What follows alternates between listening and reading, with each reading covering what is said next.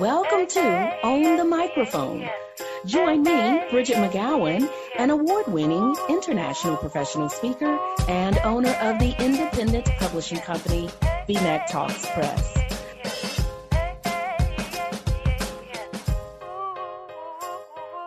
Hello there, this is Bridget McGowan, and it's time for another episode of Own the Microphone. Today, I have with me Alyssa Sully. Alyssa, welcome to the show. Thank you, Bridget. I'm so honored and excited to be here and to talk and share my story, my experiences, and provide some value to your audience. So thank you for having me. Well, with that frame of mind, this is going to be a good one. I am not going to waste valuable airtime. I'm cutting right to the chase. Alyssa, you have been a professional speaker for some time now, but you have done other things. We're going into the professional speaker world today, and I'm going to ask you, have you ever gotten on a stage, had a speaking engagement where you had some kind of a surprise, you were completely thrown off your game, something just, I don't know, just didn't work right? Absolutely. I'd love to dive into I have one particular story that's coming to mind, and it was kind of a shocker, but it taught me a lot about speaking and authenticity. And so I was in Toastmasters at the time, which is a speaking organization. There's different groups and chapters all over the world. And I was in what's called an evaluator competition. And the evaluator of a speech is someone who listens to someone do a 5 to 7 minute speech. And as the evaluator, you are looking at the structure, the content, the flow, the vocal variety, the way they're communicating things, their body language, things like that. And then you have to, in 5 minutes, create a 2-minute speech that you share with them that provides pointers for improvement, as well as some positive aspects of what they've done. And so I had made it to the final competition. There was about, 10 or 12 of us in this competition. And the person who did this speech was extremely nervous. And typically at that level of competition, you're going to have a pretty refined speaker, and it's harder to pick and pull areas for improvement. And that's where you see the evaluator's skill set in really identifying areas for a speaker to improve. And so this speaker was so nervous. Her speech was it was harder to find points of great pieces versus areas for improvement. And so the challenge for the evaluator was actually to not let her bring her down any further. She was already at, feeling yucky.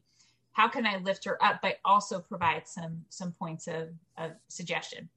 So I get out there and I present, and I've got 2 minutes, and there's a point system for this competition. I'm in flow. I'm hitting everything. I've got the VP of Toastmasters there right in front of me. I jump off the stage. I get in front of this girl, and I'm telling her, get interactive, be connected to the audience. And she's lighting up, and the room's lighting up. They're laughing a little bit and whatever. And I get back on the stage. I wrap up my presentation. And then the other evaluators go, and they conclude the competition and do the award ceremony. Well, I know I killed it. I know I've hit my point system. I've had people like, oh my gosh, you did amazing. And one name after another name is called as winners of this competition. What? And I sat there and I was like, all right. And I started having people coming up to me. They're like, how did you not win? How did you not even qualify under the top 3, right? And I'm like, I don't know. They're like, you should have won, all this stuff. And I was, the previous year's winner is the one who runs the competition. And I had walked up to the winner of the competition that day, and I congratulated the gentleman. And as I'm speaking to him, the person running the event, which is last year's winner, looked at me directly, pointed at my face, and said, you should have won. And then she proceeded to look at the gentleman next to me who won and critique his speech. And I knew right then, I was like, okay, I'm gonna remove myself from the situation. But what I learned from this is that I had someone who was kind of higher up in the organization and was there that day. And she said, Alyssa, did you really jump off the stage in your speech? I said, yes, I did.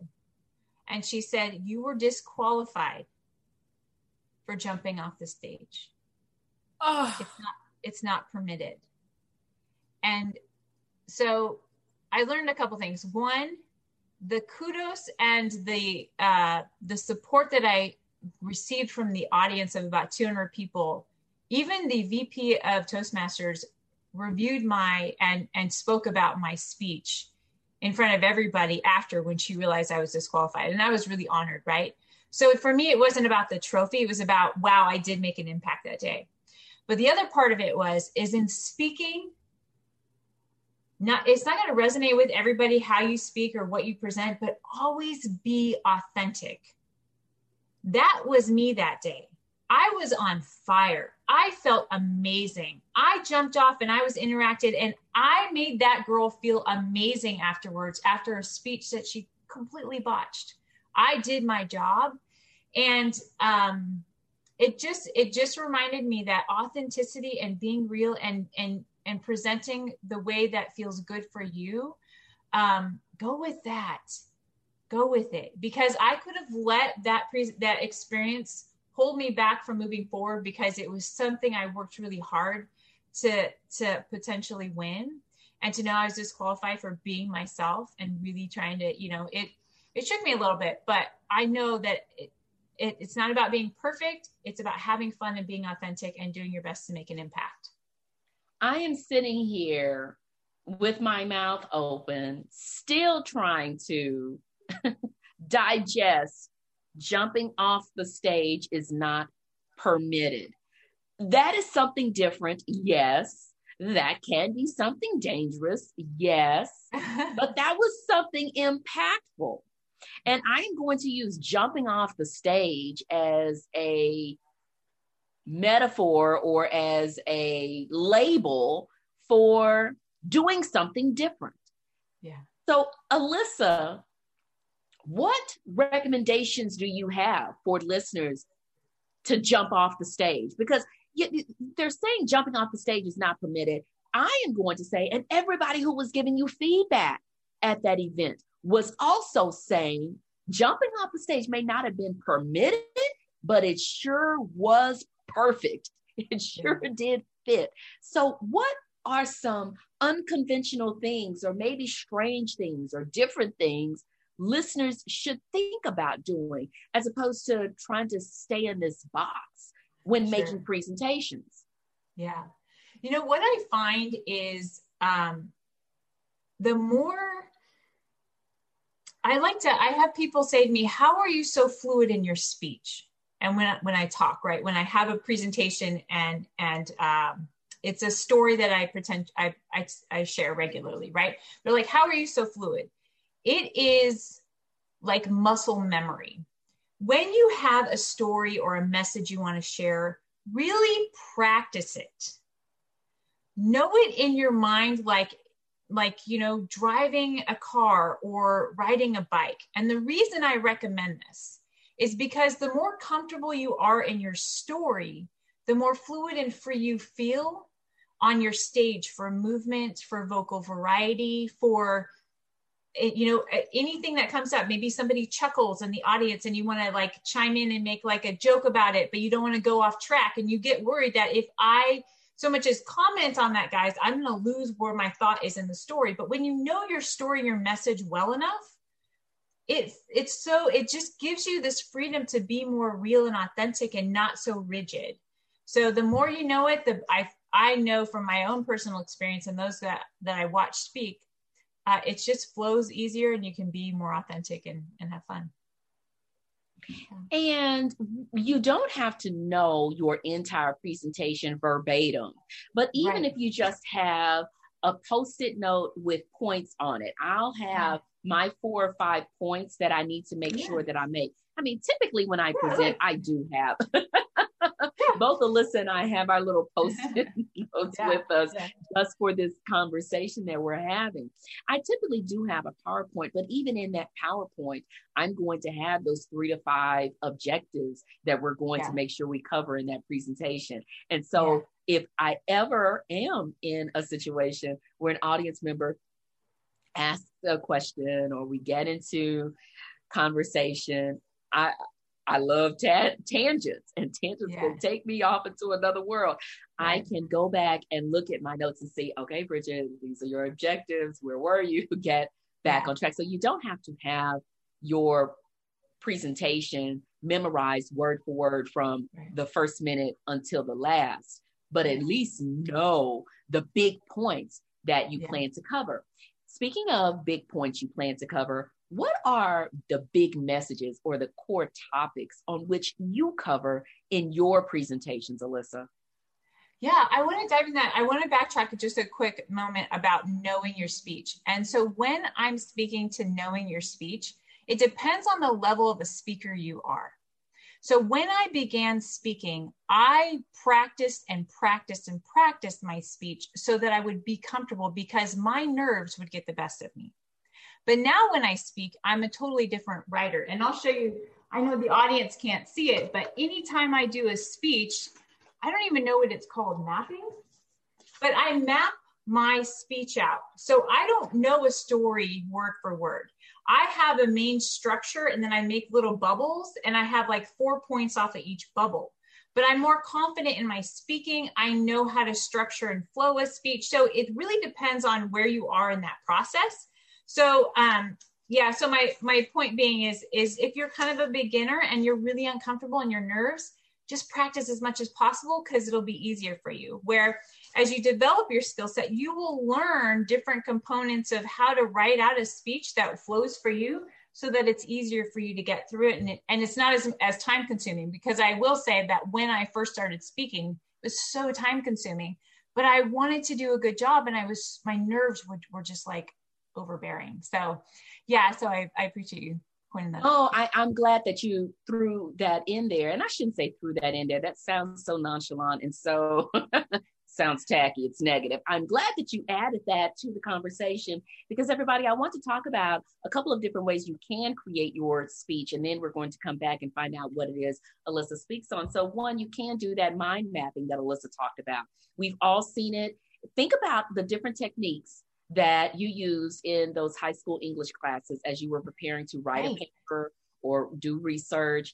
And the teacher had given you all kinds of strategies. So you could do the mind mapping, where you put your topic in the center of the paper, draw a circle around it, and then draw branches out from that circle about all of the subtopics that encompass that main topic in the middle of the paper, and then draw circles around those subtopics, and then put branches out from those to indicate what are all of the pieces of information that go with those subtopics. You could do your presentation like that. You could plan it like that.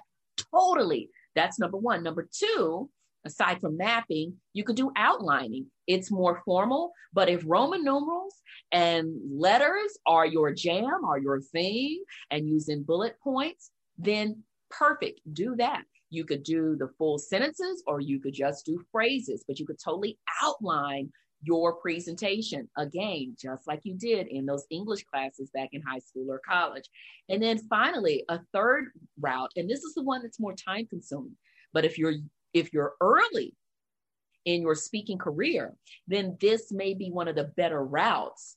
And as time progresses, as Alyssa indicated, it gets easier. But the third option, aside from the mapping and the outlining, is going to be writing a full-on script. Word for word, everything you're going to say. And I'm going to tell you that I have been a professional speaker since 2001, and I still have full-on scripts. I do, because sometimes I'll take a script that I wrote back in 2016, and I am going to add some current research, some new anecdotes, some new surprises to it, and then create a whole new presentation. But I still have full-on scripts. Oh, I don't have the folder here. I was going to show it to Alyssa. I have a folder that is written scripts, and I even have a few here where I sliced and diced them, where I have a couple of scripts from where I was doing webinars, and I can just grab them and glance at them. Usually don't need them, but you could do the full presentation and just put spaces or create paragraphs for each new topic or each new transition. So think about mapping, mind mapping, or outlining, or just writing the whole thing, the whole shebang from start to finish. Those are different ways that you can dive into designing your presentation if you feel like, where do I start? I really like Alyssa's approach. It's probably one of the easiest and the less daunting strategies to use. Now, with your mind mapping, what are the topics that you're over there mind mapping, Alyssa? What do you speak on? What do you do? Yeah. Well, one of the primary speeches that I focus on is there's a couple, but I work with people looking to reinvent their lives. So they are in a place of feeling lost, alone, unfulfilled, and they lack clarity on what it is they even want because they haven't allowed themselves to dream and be this version of themselves. They've kind of just are this hamster on the wheel going through life, but they feel unfulfilled. They don't know what to do. They don't know how to get clarity around it. And they're sure as heck don't know what action steps to take to get them to a different space in their life. And so I speak about my story I have different stories. I've got my story of when I left my marriage and the journey there. And in every speech that I have ones on fear. Fear is a huge component in our lives that keeps us and holds us back in speaking. You know, when we're on stage, we fear being rejected. We fear being judged. We fear failing. Sometimes we fear succeeding because as I competed in this evaluation competition, I knew that I'd have to show up at a higher level every competition I hit. So, you know, you go at this level in competition, but you're kind of, okay, if I succeed, then what, right? And then you fear this uncertainty. So in speaking and in life in all areas. So when I'll just keep it on the speaking frame, but I speak about fears and how they can hold us back in life and how they keep us from really reinventing the parts of ourselves that we feel limited around. So yeah, fear, reinventing yourself, my personal stories from eating disorders to my childhood to, you know, more recently 3 years ago when I left my marriage, things like that. Yeah. You indicated that you like to make sure that you show up at a higher level than you did with the previous presentation. What do you do in between presentations to make sure you are indeed bringing it? You're coming with it at this next presentation. Yeah. Well, a couple things. So like when I was preparing for my evaluation competitions, I, first of all, didn't even want to compete in the competition at my club level, but they were short people. And so I was watching YouTube videos of people giving evaluations. I was watching speeches and evaluating them just sitting from my home. I was learning their point system. I was, you know, asking my husband at the time, you know, how am I presenting? I practice it in front of him. I'd write it and then I'd practice it in front of him. So I was doing whatever I could to expose myself. I was watching people speak that I admired, that I knew had the skill set I wanted. So I did whatever I could to expose myself to more information, more resources, and I began to practice so that I could step up my game, because consistency and implementing is how you get better. Who I am as a speaker today, I know I have bounds to go, but I know I'm bounds from where I started, right? So it's constantly or consistently working to expose yourself to resources and taking action.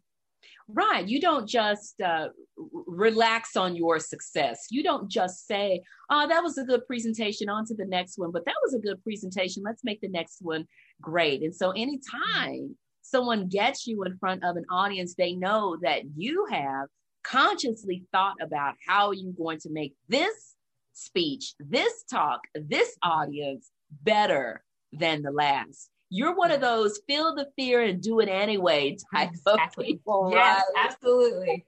Alyssa Sully knows firsthand what it requires to face your fear of taking the stage. As you can see, she has over a decade of experience as a professional speaker, trainer, and teacher, focusing on the importance of continuing to grow and evolve in life, in building a stronger mindset, and in getting the results you want through consistent and focused action. Her transformational community, which is called Reinventing You, is a home to individuals aiming to find strength when they feel stuck, when they feel stagnant, or when they lack clarity on how to make the changes they desire in their lives. How did you make the change from your former life to being a professional speaker? Because you've not always been a professional speaker. So how did you make that change, that shift to being where you are now, Alyssa? I surrounded myself with, my desire and my understanding that I wanted to speak was when I was 24 and I was in corporate training. It was a 2-week training for Yellow Pages. And I was watching this corporate trainer speak in front of the group. And I was like, wow, I want to do that. But I was the one that was always hidden behind the scenes. I was quiet, reserved. I didn't want the attention on me. I was the quiet one, right? But that inner knowingness of this was something that I wanted, I was just really scared. And then I began to go back to college. I went to University of Phoenix, and the campus that I went to was local in my town, and which is funny because you're in Arizona, but I'm in Marietta, California, Temecula, California. And so we had a campus, and every class, the final required you create a PowerPoint and present your points in front of the class. Terrified me. I couldn't hang, right? But I had to consistently do it. It was required to pass my class. And then I joined Toastmasters, and I began to watch people that I admired, and I began to just have a passion for communicating and understanding the value of sharing your story and the impact you can make. And so I've continued to just surround myself with people like you, Bridget, and others who have podcasts and communities that are striving to make an impact. And we get to share and make a difference. I want to show people that I'm an ordinary in my speeches, while also extraordinary. I've overcome different odds. I want them to understand why I'm standing on the stage and how I want to serve. I want to provide tips and tricks of how to get through the obstacles that they may be facing. And I want to encourage them to take action.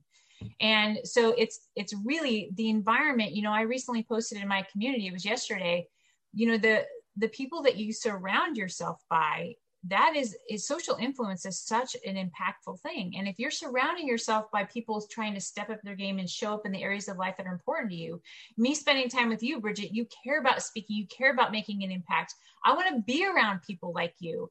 I want to, it's not in judgment or disconnect to not spend time with the people that were the old me. But if I'm spending time with people who are afraid to take the stage, I'm not going to be pushing myself. If I'm spending time with people like Bridget, who are wanting us to take the stage, who are teaching us to take the stage, who are pushing us to take the stage, you're going to take me to my next level in life. And I need to embrace that and continue to surround myself with people like you. Alyssa, you remind me of something one of my friends told me, who, as a matter of fact, lives in California. She lives in Oceanside. I remember, I remember she told me when it came to tennis, and I need to sign myself up for tennis lessons, that she would always play with 3 levels of players. She would play with players who were not as good as she was, play with players who were as good as she was, and then, of course, play with players who were more advanced in their tennis skills. And the same goes for speaking and honing your skills. You want to spend time with those who are just getting started. You want to spend time with those who are at about the same bar that you are. But then in order to get better, in order to up your game, you definitely want to spend time with those who have advanced in their skills. And spending time with these people doesn't mean you are like physically spending time with them. That means you are listening to their podcasts, you are reading their books, you are watching their performances, you are having conversations with them, you are connecting with them on social media, you are following what they do, you see what organizations they're a part of. So spending time in those 3 categories gives you different perspectives. Definitely spending time with those who are not as skilled as you gives you perspective, because sometimes you can get down on yourself. You can, even the best speakers in the world will have moments where they think, oh my gosh, I could have done that so much better. So that gives you perspective when you are spending time looking at those who have not been in the speaking game as long as you, and then looking at those who are right there with you on your level, and then those who are above you. It all is about perspective as to where you are and where you want to go. Alyssa, I'm going to give you the opportunity in a little bit to put me in the hot seat to ask me a question. Right. So I'm a heads up. And everybody, I do not know what she is going to ask me. Okay, so I just gave her that little heads up, and I'm just strapping on my seatbelt over here. Here's my next question for you, Alyssa. If you were not a professional speaker, then what would you do? If I was not a professional speaker, what would I do? I know. That's I would be a race car driver. Just saying. I would do something in fitness. I love fitness. It is like my other passion. It's my therapy. I'm like, that is my other big consistent thing in my life. I used to be a fitness coach.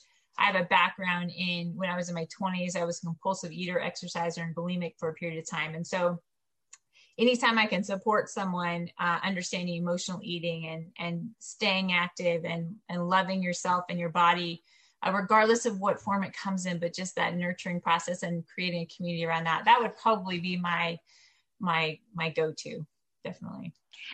And see, what's interesting is it sounds like, just based on what you've told us, some of those passions and interests from your love of fitness, that finds its way into your presentations. Yeah. It sounds like it does. So usually the two aren't too far away from each other, being a professional speaker, and then what would you do if you weren't a professional speaker? Even with the race car driving thing, I think, I like bringing excitement to the house. A little rubber here and there in a presentation. Yeah. How funny. I love it. Turning corners fast. You don't know what to expect. So maybe that's my connection between the racing world and the stage. Okay, it's now your turn. If you could ask me any question, and you can, what would it be, Alyssa? Oh my goodness. The first thing that comes to mind is when you're on stage and you're in a speech and then someone intervenes. They have a question, they make a comment, maybe you're even like flustered by, and you find yourself kind of flustered and trying to grasp your energy, your balance, like maintain your communication level, not look nervous, but freaking figure out where you're at in your speech. Have you ever been in that situation? And even maybe if not, what tips you might provide for a speaker that is kind of now lost in their speech because of an audience member? Right. So there are a couple of different directions I can go with this. One is to give strategies for how to make sure that when that occurs, or when somebody is trying to be difficult, that you don't allow that person to get you flustered. So that's probably my starting point. Have I had that happen to me? Probably, but I had strategies in place, so I knew how to get back on track. So here we go. And let me try to remember them as succinctly as I can. First off, if somebody interrupts my presentation, number one, I typically plan for moments of questions in my presentation. So the likelihood of me getting interrupted is very low. I build them in. As a matter of fact, I like to recommend for people the 15-5 take and give model. For 15 minutes, I take time to give you information. I take those 15 minutes to provide you with my presentation content. And then for about 5 minutes, I give you, the audience members, that time to process that information, to ask me any questions that you have. That 5 minutes is very structured by me. I am the orchestrator of this time together. So those 5 minutes are going to start off with me providing you with an open-ended question to ponder. And the 5 minutes again gives you time if you have questions. As a matter of fact, I start my presentation by letting you know there will be time for questions throughout the presentation, that you can stop me at any time, but seldom does that happen because I've planned it in there. But let's say it does happen. One, I have to assess exactly why this person is asking this question. Is this person trying to be difficult? And that's where I was going, where I had that momentary pause of where I was like, are you, what? Yeah. Never mind. So one, I need to assess, is this person genuinely curious or is this person trying to be difficult? If the person is genuinely curious, then it's very easy. And you can tell when they are genuinely curious, right? You can tell if it's a challenge question or if it's a curiosity question. Sure. If it's a curiosity question, those are very easy to answer, just like yours. I knew that this was not a question where you're sitting here trying to challenge me and see if I know what I'm doing.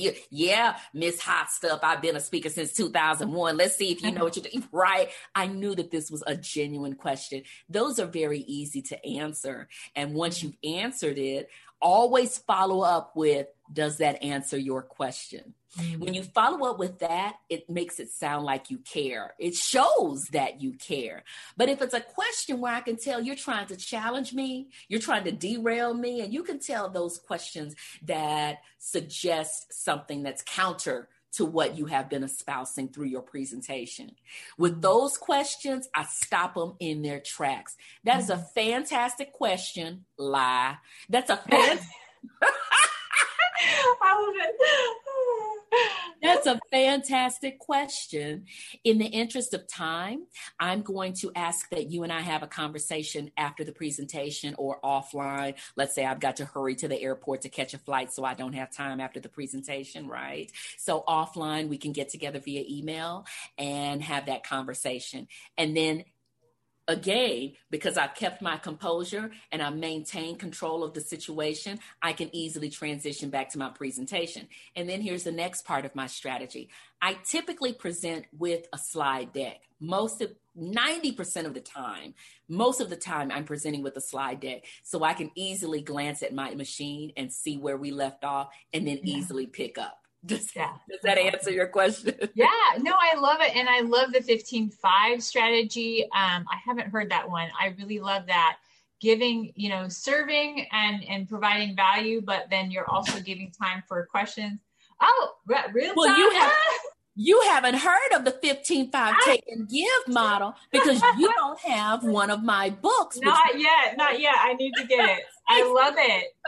Well, that's so good that you provide that there. Like it's such an essential tool. And I love your strategy of, asking them a question afterwards, making sure their needs are clear, while also more of the heckler approach, address it later and present that and carry on with your speech. I love those techniques. That's amazing.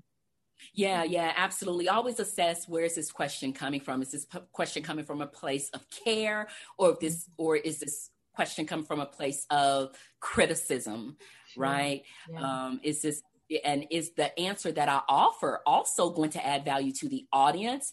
And is it going to do something that you pointed out very early on? Is it going to lift everybody up? So think about that too. Always think about is your answer going to continue to move the audience in the direction you want it to go? Is it always going to make people feel good, look good, and like what you say for the most part? For the most part, I mean, yeah, sometimes you have to reveal some truths that are just ugly, right? But the overall feeling should be one of lifting people up. Oh, that was an outstanding question. Really, it was. Oh, good. I'm glad. Thank you for the great answer. I love it. In our final minutes, what else would you tell the audience about how to own the microphone? Maybe how you do it personally. What are some secret sauces that you have that you use? What do you recommend that they do going forward to just be powerful when it's time to get in front of an audience? Yeah, thank you. I think I want to speak to the different levels that we're at in speaking. If you've never spoken before, expose yourself to resources, podcasts, videos, groups where you get to be exposed to people speaking so that you can understand some components around it. Toastmasters for me was a great start. I know there's many speaking groups, but meetup.com, things like that. Start slow, don't expect to be perfect. And, writing out a short 3 to 5 minute speech and presenting it to people and memorizing it is a great introductory to just get yourself used to speaking, used to writing, and comfortable enough to move and have great vocal variety and interactive with the audience. As you progress forward, finding techniques like Bridget and I spoke to, the mind mapping or the list building, and where you're itemizing things so that you're developed more and you understand how to present, but you're keeping it simple. You're not having to like write the script per se yet, but you really just kind of have a system to help you present, maybe even on the fly. And then going into the script writing. I love that technique. And I think for me, on the fly, if there's 5 main components you can consider when you're going to present, how, and it's in service to the audience. People want to be able to relate to you. So if you come out of the gate saying, I make $1 million, I've never had it hard, this is just how it, like, the 99% of the audience will be like, I don't even get you, like I'm in the wrong space, right? So show up ordinary. Where did you start? Who were you originally? And share but they don't want just ordinary.